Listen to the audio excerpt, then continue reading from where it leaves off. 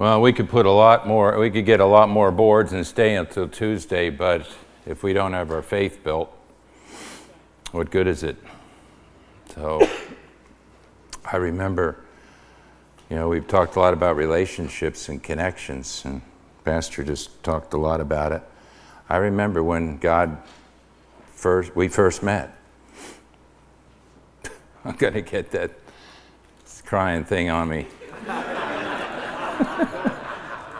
But Pastor Coward came from, it's all right if I tell him how much that check was. Okay. He came to the church where I was serving God, serving a pastor. I was the executive director, and I'd never met him.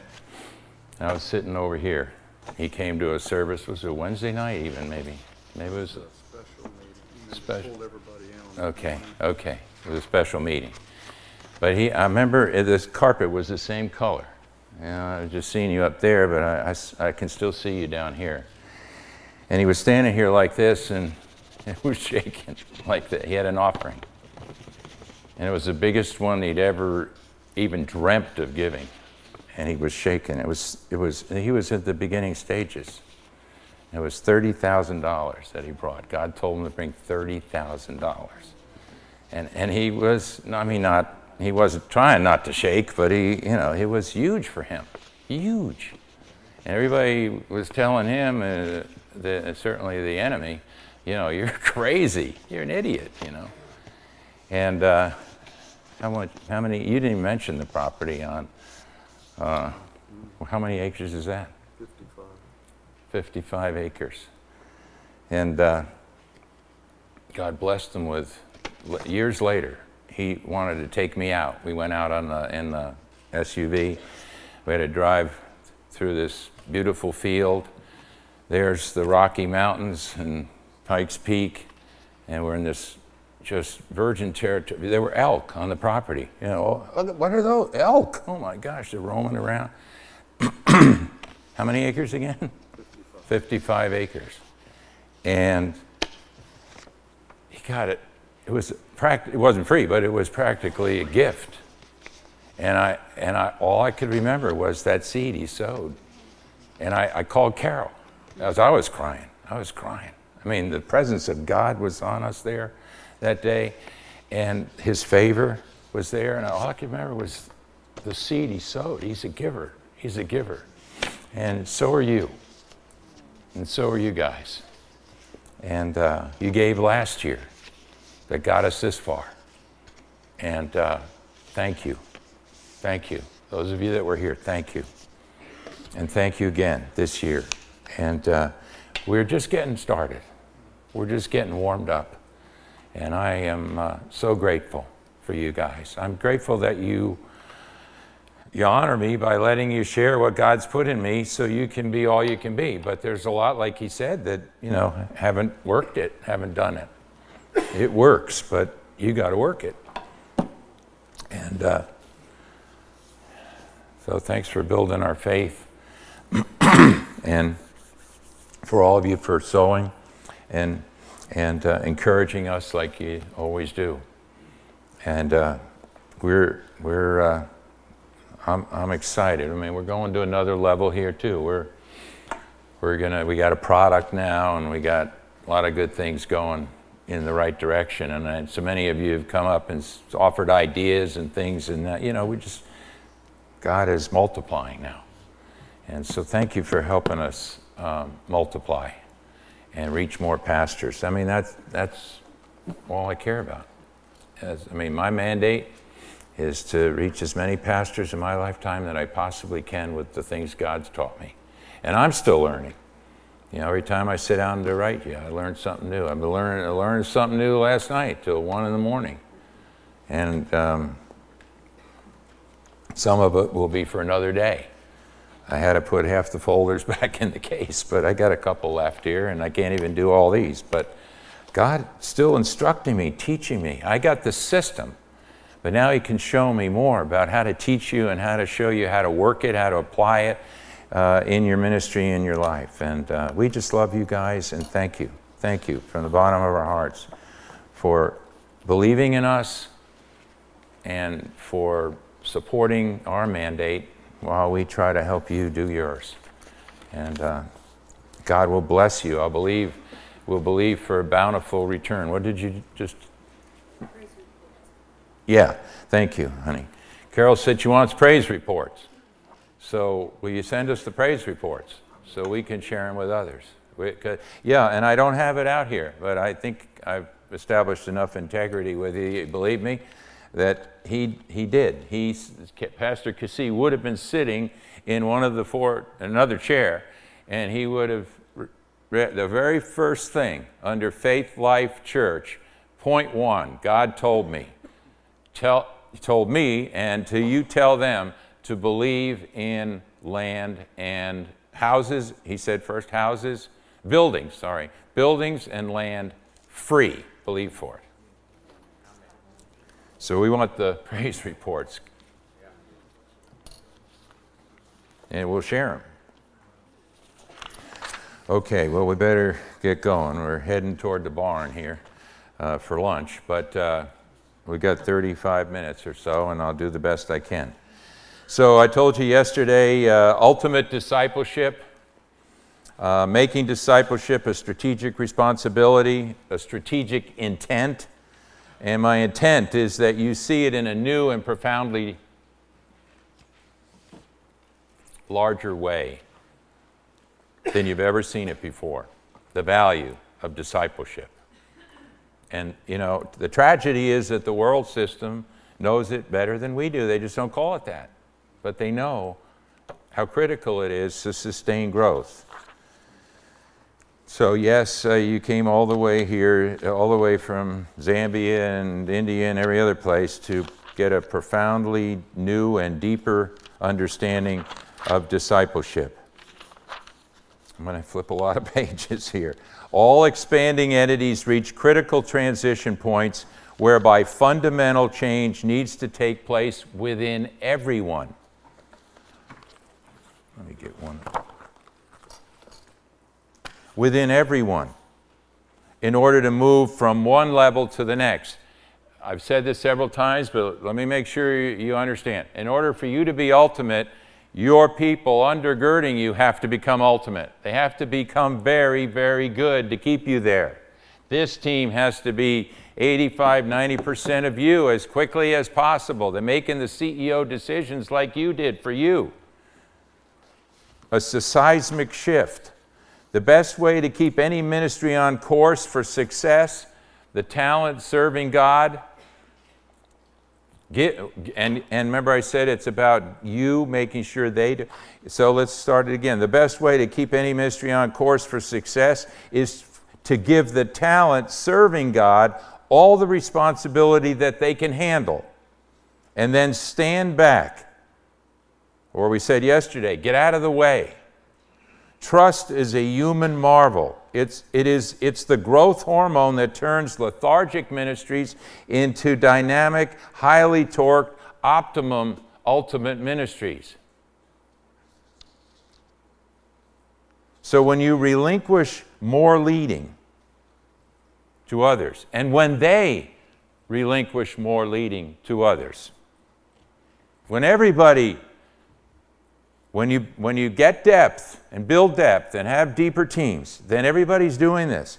Relinquishing more, which in turn requires your direct reports, or anybody's direct reports, to assume more, therefore having to relinquish more. And when we relinquish more, when you put more on people, then that's when they say, I can't deal with this, I can't handle it, I have to delegate. Because they're going to be as reluctant to do it as you were. For the same reasons that you used, the same excuses that you used. So, but now your job is to ensure that they do what you learned to do.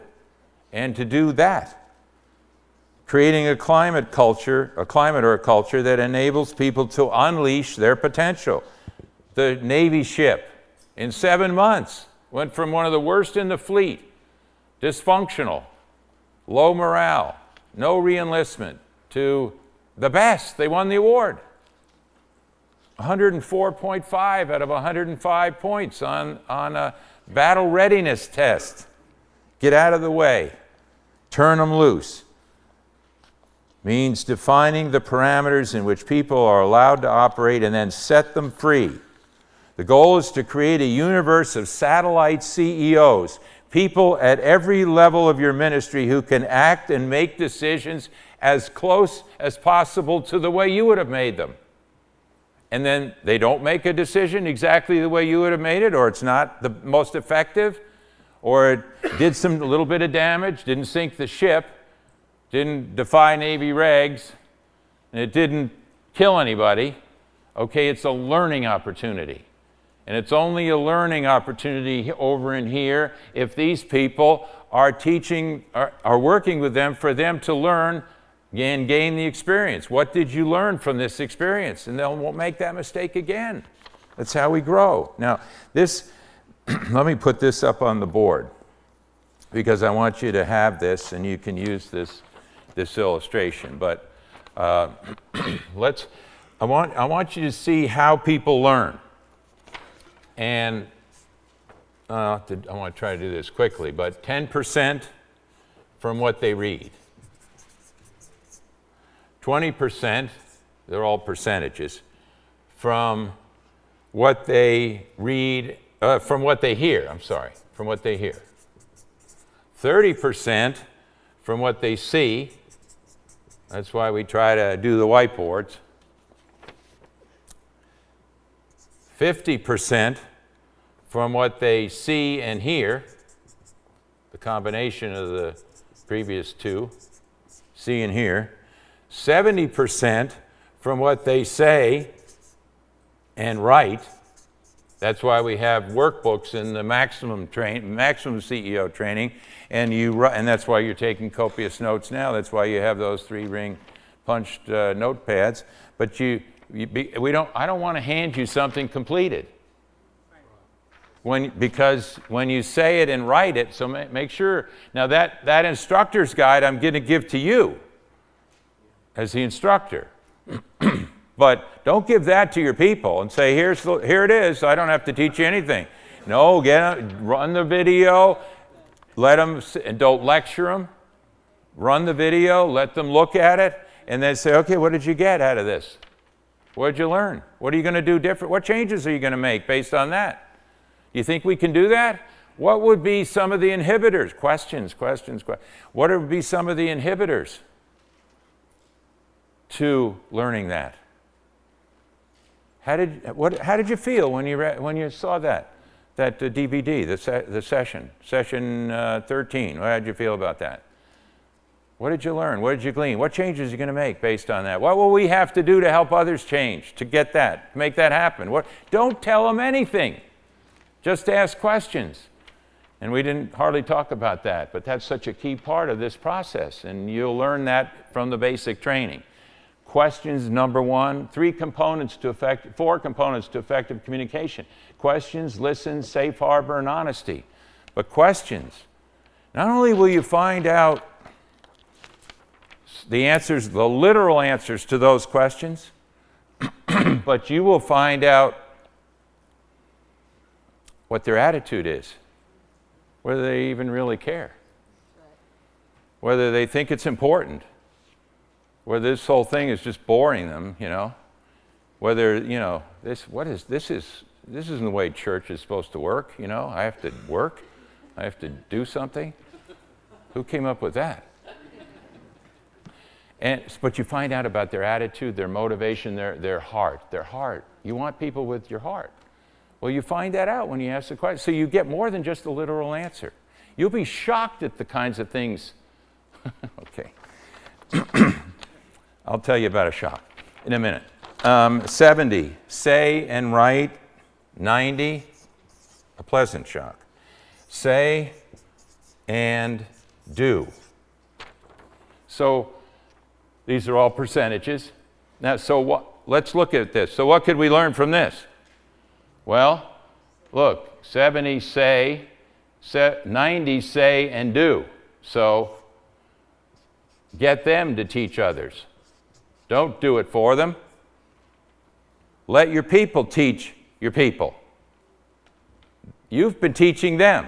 Now you let them, that's how you learn these things. Who benefits the most from the teaching? The teacher. Yeah, so let them teach it. You stop teaching it.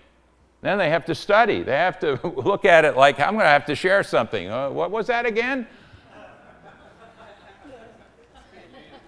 And let them teach it. That'll be the fastest way they're going to learn it. And secondly, what they do. So, I just read it. Empower them. Give them, stretch them. Stretch them. Push them. Get them across over to where it's uncomfortable. But be with them. Partner with them. Don't just cast them adrift. You're teaming up with them. That's why your job was 30%. Now it's 50% you investing in them. That's what IBM, that's what Welch, that's what they do. They invest in their people. That's what Wexner found out when he said, I'm stuck. I plateaued at $5 billion. Why? Because he wasn't discipling it. He wasn't building leaders. But the key is in the teaching process is Jesus modeled that, asking questions. And he did it to call attention to his words. He also he wanted them to speak the answer. So they owned it. They discovered their own learning, which is how it gets in here. It gets etched in your spirit when you discover it. Not when somebody rams it down your throat. And you'll be shocked. That's how you evaluate their heart, whether they care. What I thought of when I said that, and I haven't said this in years. When I worked in New York, and the commute was 2 hours each way, but I wanted to raise our kids, and Carol and I wanted to raise our kids in the country, so the commute was 2 hours, if the wind was behind me, and on the train, which broke down about half the times you get on the train. They didn't invest anything in the New York, New Haven, Hartford Railroad, so the thing used to break down all the time. So many times it was 3-4 hours of commuting, which was, yes, insane. You could question my judgment. But Todd was our oldest son, but our son at that time was 3, Todd, who is our oldest, and he was about this high. I gave him a New York Giants foot. You'll remember this one, just like the guy with the garbage can. You'll remember these things. Stories are good things, actually. That's what CEOs do. They tell their people stories. Pastor Del Turco's wife Verna always said, "You got to keep telling more stories." I said, "You've heard." She said, "Well, I need to hear them again. I like him." And Pastor Laura told me, you need to be more humorous. You're not as funny this year as you were last year. So I'll try to help you out, Pastor. She came all the way from Nice, so let's bless her. So Todd was this tall, and I was a New York Giants fan, being born and growing up in that area. And so we were going to go out and, well, first of all, I bought him a regulation size New York Giants helmet. Not that cardboard stuff you get at Woolworths, but the real deal, the kind that Lawrence Taylor and even before him Sam Huff wore, and it's the same helmet. I went to the real deal. So the helmet, big helmet, and he's this tall. So he's over there. We're gonna start the game. The game's kicking off right now. And so he's standing there, and I'm right here, and I would throw him the football like this. And he would catch it, and then he would throw it back to me like that. And it was going pretty good until I threw it just a little off center, and he leaned over to get it, and he fell over. He fell over on the ground like that. And so the game, that was kind of halftime or maybe the end of the game. And so we lay down in the grass. And it was one of those incredible New England days where it's cool and crisp and the big white puffy clouds are blowing by and the sun is still warm on your body. We're laying in the cool grass, and it was great. It was one of those great moments, Kodak moment. And we're laying, he's here, cradled in my arm like this, and we're laying back, and I'm watching the clouds go by, and he's kind of nestled right here next to me with his helmet off now. And he's looking up like this at his dad. And so, I knew about asking questions, so I kind of drew from my corporate experience, and so I said, so Todd, what do you want to be when you grow up? And he's looking over at me like this, into my face. And there, you're supposed to give hang time, wait, give him plenty of time to formulate.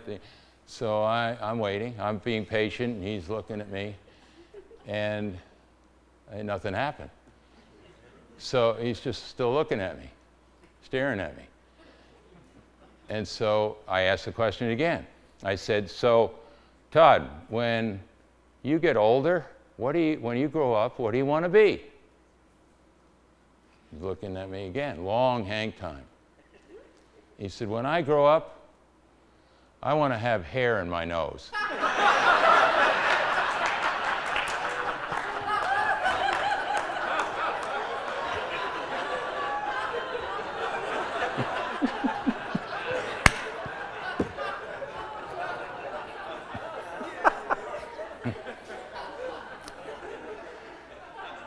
So when you ask a question, you never know what answer you're going to get, is the point.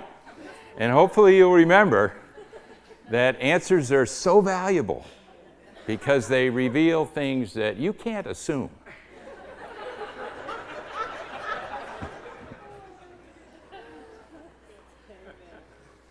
And he got his dream.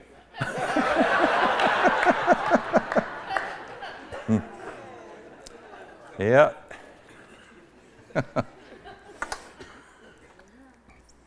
He's 44 and has hair in his nose. Yeah. Let me share one other thing with you here. There's a company called Synovus, and a guy named Jim Blanchard is the CEO. And you've heard me say repetition is a motor of learning, and it is. And the point I want to make here is you can't repeat this stuff enough. You've heard, you got to continually cast the vision. You got to, make it plain, but you got to keep doing that. You got to keep doing that. Any of these important things, like what is our brand, what's our USP, what's our value system, what's our DNA, that you can't do that enough. Hopefully you've experienced that, or you've heard enough from me to realize that. So repetition is a valuable tool. And it's to cultivate the learning culture. And you have to have a learning culture, I said the other day, because that creates all the other cultures. Accountability, commitment, discipleship culture. Any culture that you want to establish, but it starts with the learning culture. You have to have people ready and willing and eager and responsive to learn, like you. The teachable spirit that Carol said you had such an abundance of. And so repetition can't be too much. But he had a story, a concept. And he said, repetition is how we do it. He explained, bringing the group back to focus. At every gathering, our flock, he was a Christian businessman, marketplace minister. At every gathering, our flock hears the same sermon over and over and over. We tell the same stories, emphasize the same concepts. When we meet, it's not an information meeting. See, you don't need any more of those. They got the information by now, or you're working on getting it to them. But if you're ready to transition, they've got the information. They've got a number of these. It's not a training session, although from time to time we may coach and teach and train and mentor. It's not a classroom, although sometimes we do educate. It is a cultural discussion. A cultural discussion. Who we are, what we stand for, what we're about, how we function here. and how everybody must function here. It's a cultural discussion or essay presented to reestablish continually, repeatedly, what we stand for, what our core values are, and what our value chain is. That's what we believe works best in a company rather than a bunch of rules. People ask me a lot, you know, well, how do you feel about job descriptions? They're fine if you want to have them, but they're not going to cut it. They're not going to cut, because you got job descriptions tend to put people in a box. Oh, this is all I do. You see right here, and as long as I do that, I don't have to think outside of the box. Just got this box right here. It's dangerous. Now, it's good to clarify, you know, these are your, but then you better clarify, you know, we need innovation here, because if you're going to be the visionary and the entrepreneur, we have to have an innovation culture. We got to have people that are creative, or you're not going to, how are you going to accomplish those things? You can't sit down and figure all that stuff out. We established that in the basic training. You don't think anymore. You think about what God needs, but you're not creating all the things that the ministry has to do. Other people have to think, and you better have a lot of good thinking. And it's in them. You got to pull it out of them. You got to mine those rich deposits that are in them. You have to force the discipline on innovation, and if I get to it, I'll tell you what that means. But it's a cultural discussion or essay presented to reestablish who we are, what we stand for, our core values, our value chain. That's what we believe works best. If your culture is strong and clear, it is communicated consistently, then there are no misgivings or ambiguities about what the culture is. Then you're not going to get people too far afield. That's how they can make decisions in your absence, because they understand the parameters that the culture, the DNA, the value system, and the working system represents.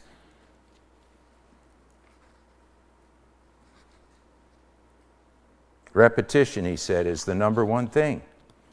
You must instill in them a culture. So, to be ultimate, you have to have ultimate intellectual capital, people that can think and innovate and solve problems. And that's how you get to optimize results. But now, your job as the ultimate CEO is to make others successful. And you've been working on that. Now, your job is to make others successful. Are you hearing me? So focus is now on the success of others. And that's what you must ensure they understand. And they understand. And they understand. And anybody who has somebody behind them in the pipeline must understand that our success here, their success, and then ultimately our success, is our focus on the success of others. Getting people to achieve things that they didn't think were possible on their own. Crossing over. Doing the greatest good that they can for the good of others. We're a growth-oriented ministry, and the biggest thing we have to grow here is you. Why? So that you can then grow others. Because it's you who will make this ministry better and better again as you make others better. It's not what you accomplish, but what you set in motion through others. So it's less control and greater command. And that's how we develop ultimate people. Remember, last year, I used the word that I couldn't pronounce. I had just discovered it. And I butchered it. It's a French word. I'm coming closer to saying it correctly. We have French-speaking people here from Quebec, Canada. We have the people from the Riviera of France. And I'm going to say that this word is puissant.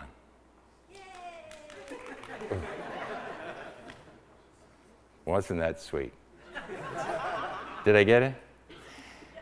Well, listen, it means something entirely different than the way, I think that was part of my problem, because it means strength and forceful and things I'm going to read. So I was trying to make the word sound like that. But it means producing great effects. It means forcible, powerful, efficacious, potent.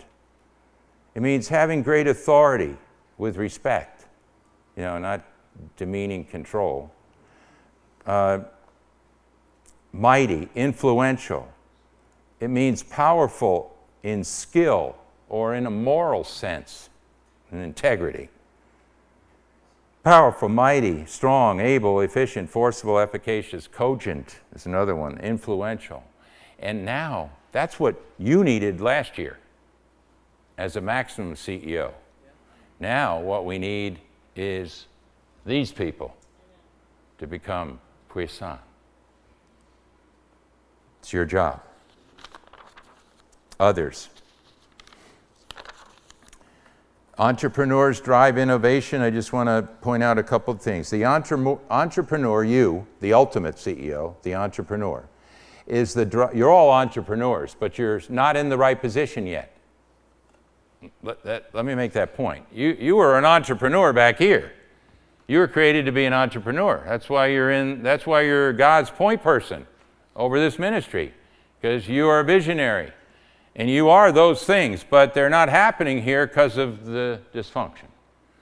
And now you became a leader and became more of a visionary, more of an entrepreneur. Now you're segueing over here to the ultimate where you can be predominantly the visionary. But if you're going to be predominantly getting more vision and being entrepreneurial, then we need people who can innovate. So your field of dreams needs to be supported with ultimate innovation.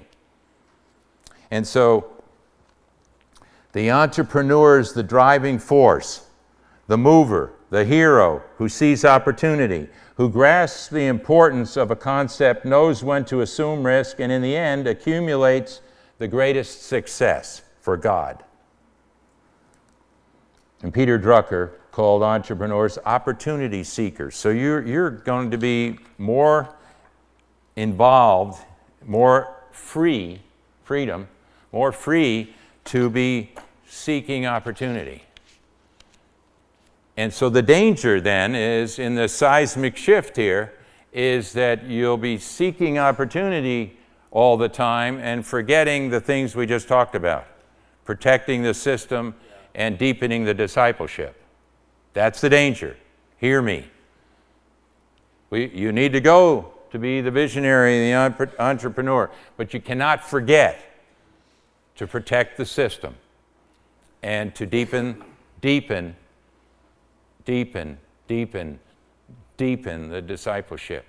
You must create, I mentioned yesterday, innovation clusters, mixing different disciplines, different backgrounds, different ways to view a situation, and taking high potential, innovative people and cross-roughing them and letting them learn from each other how they think and how they create. Those are innovation clusters. And that's a tool I used to use, and it's a tool in the corporate world, and it's a tool I use in the ministry world. But I'm speaking of teams that cluster top talent from diverse parts of the ministry. So you move them out of their specialty or their box over here, or their assignment, their division, their department, and you cross-rough them and put them on an assignment. So that's how you accelerate their learning, because they see how other people think, how other people process information and come up with creative ideas. So from diverse parts of the ministry on projects requiring ideation through collaboration, cross-roughing perspectives and thought processes. And that's how you develop and ascertain competency level in high potential people too. But you must, as an ultimate innovator, or the facilitating innovation, ultimately, you must creatively craft ways to make your teams think they can do anything. See, you're telling them they can cross over. Let me tell you why you can. I believe in you. I see things in you. And remember, you crossed over that back there, and you did it. Yeah, that was scary. It was painful. But remember, we worked together, and you can do this. And I see strengths in you that maybe you're not giving yourself credit, but you can cross over. That's discipleship. Make your teams think they can do anything. So there's an art to that. Your job is not to creatively figure out how to solve the problem or fix or create the vision, make it happen, but your job is to facilitate the innovation in the ministry that will do that. But you don't do it. So you develop creative exuberance, directing the flow of energy and talent toward innovation. That's your job. Making sure it's happening, challenging them, stretching them. Because what do you hear all the time? Oh, we can't do that. That's impossible. No, it wouldn't work. You know, think outside the box. Redefining the possible is your job. And how about this one? I like this term. And when I heard it many, many years ago, I've used it numerous times with my creative teams. Waking up the team. Waking up the team. Or we could also call it forcing creativity. Waking up the team or forcing creativity. What am I talking about? Well, here's another story, but you'll be able to relate to this and you'll be able to remember this. Coca-Cola and PepsiCo are always duking it out. And they're always trying to capture a minuscule percentage of the market share. I mean, they're trying to capture more, but they get happy with a minuscule victory over the enemy. So they're jockeying back and forth for market share. And when Roger Enrico, I believe that's who it was, I haven't read the case study in many years, but when he took over as CEO, he said, I've got to wake up this team. I've got to force the discipline here of innovation and creativity, because we're stuck. We're stuck on seeing the opportunity as beating Pepsi by a fraction of a decimal point. Oh, we had a great year. We got a 0.01% victory over Pepsi. And he said, I got to wake these people up. They're not seeing the opportunity here. And so what did he do? He asked them a question.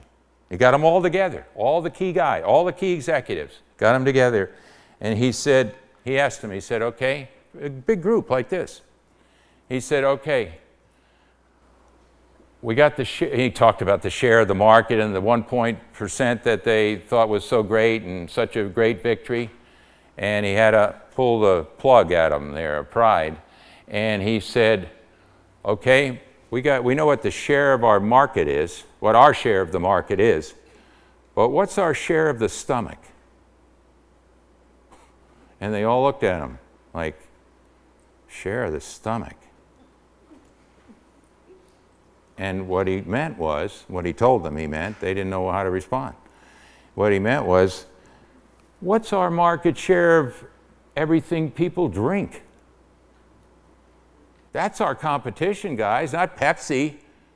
It's what people drink. Water, orange juice, not just even soft drinks. That's a small part of the market. What's our share of the stomach? That's the way we need to start thinking around here. Getting a bigger share of the stomach.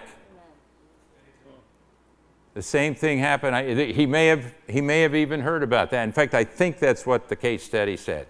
That the guy that was then heading up, and I can't remember whether it was Ryder or Penske or Hertz or whoever has a trucking fleet. I think it was Ryder. And he had all the trucking geniuses, the leaders from all over the country, and I think even internationally, he called them all to the headquarters. And they were so busy trying to beat each other up. You know, let's beat up, if we're Ryder, let's beat up Penske. And let's, beat up the competition. And he did the same thing. He said, what's our share of trucks? And what happened as a result of that was, what he meant as a result of that was, every company has trucks. They have to get the stuff from here to there. Most of them have their own fleets of trucks. They have to maintain the trucks. They have to hire guys. They're not even in the trucking business. They don't know diddly about trucking, but they got trucks. Let's get a share of trucks. And so now the horizon's been opened up, and it's like the marketplace is people that use trucks. And let's get them to lease our trucks where we maintain them, and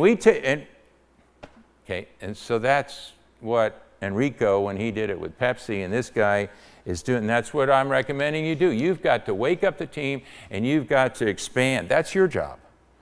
You know, you don't do that every day, but every once in a while, you got to put some energy, as I just read, into this thing. Wake up the team and force the creativity. The number one reason for the failure of CEOs, the Wall Street Journal reported this.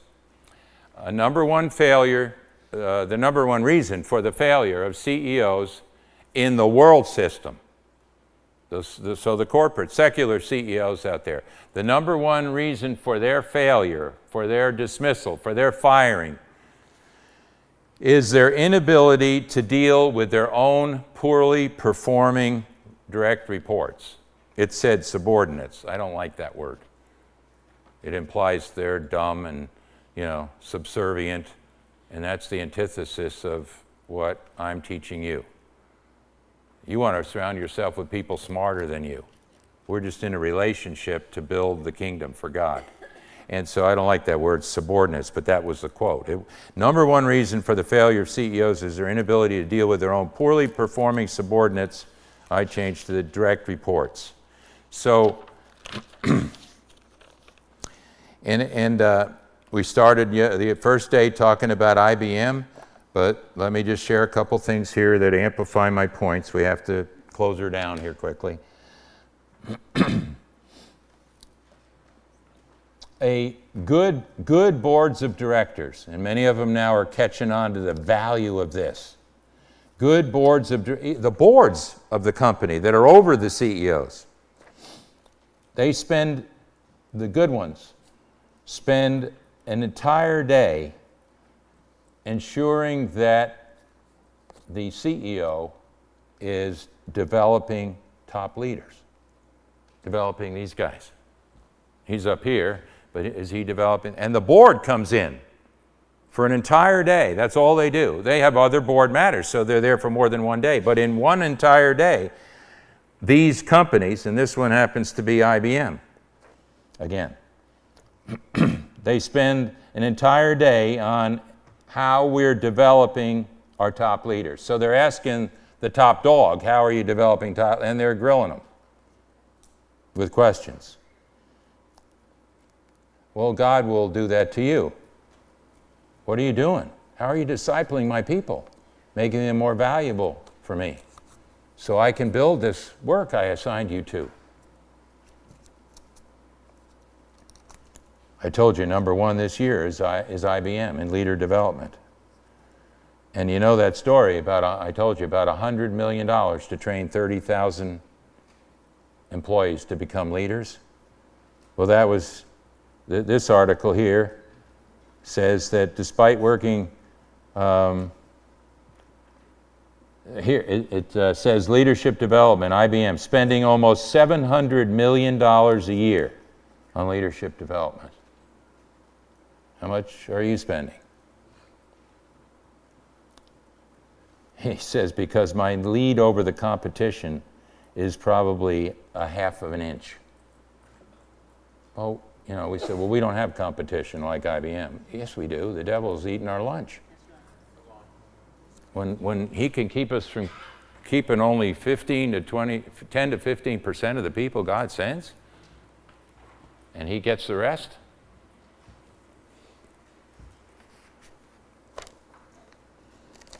It went on to say it's best to tailor stretch enrichment exercises to the future business environment. And I've told you that.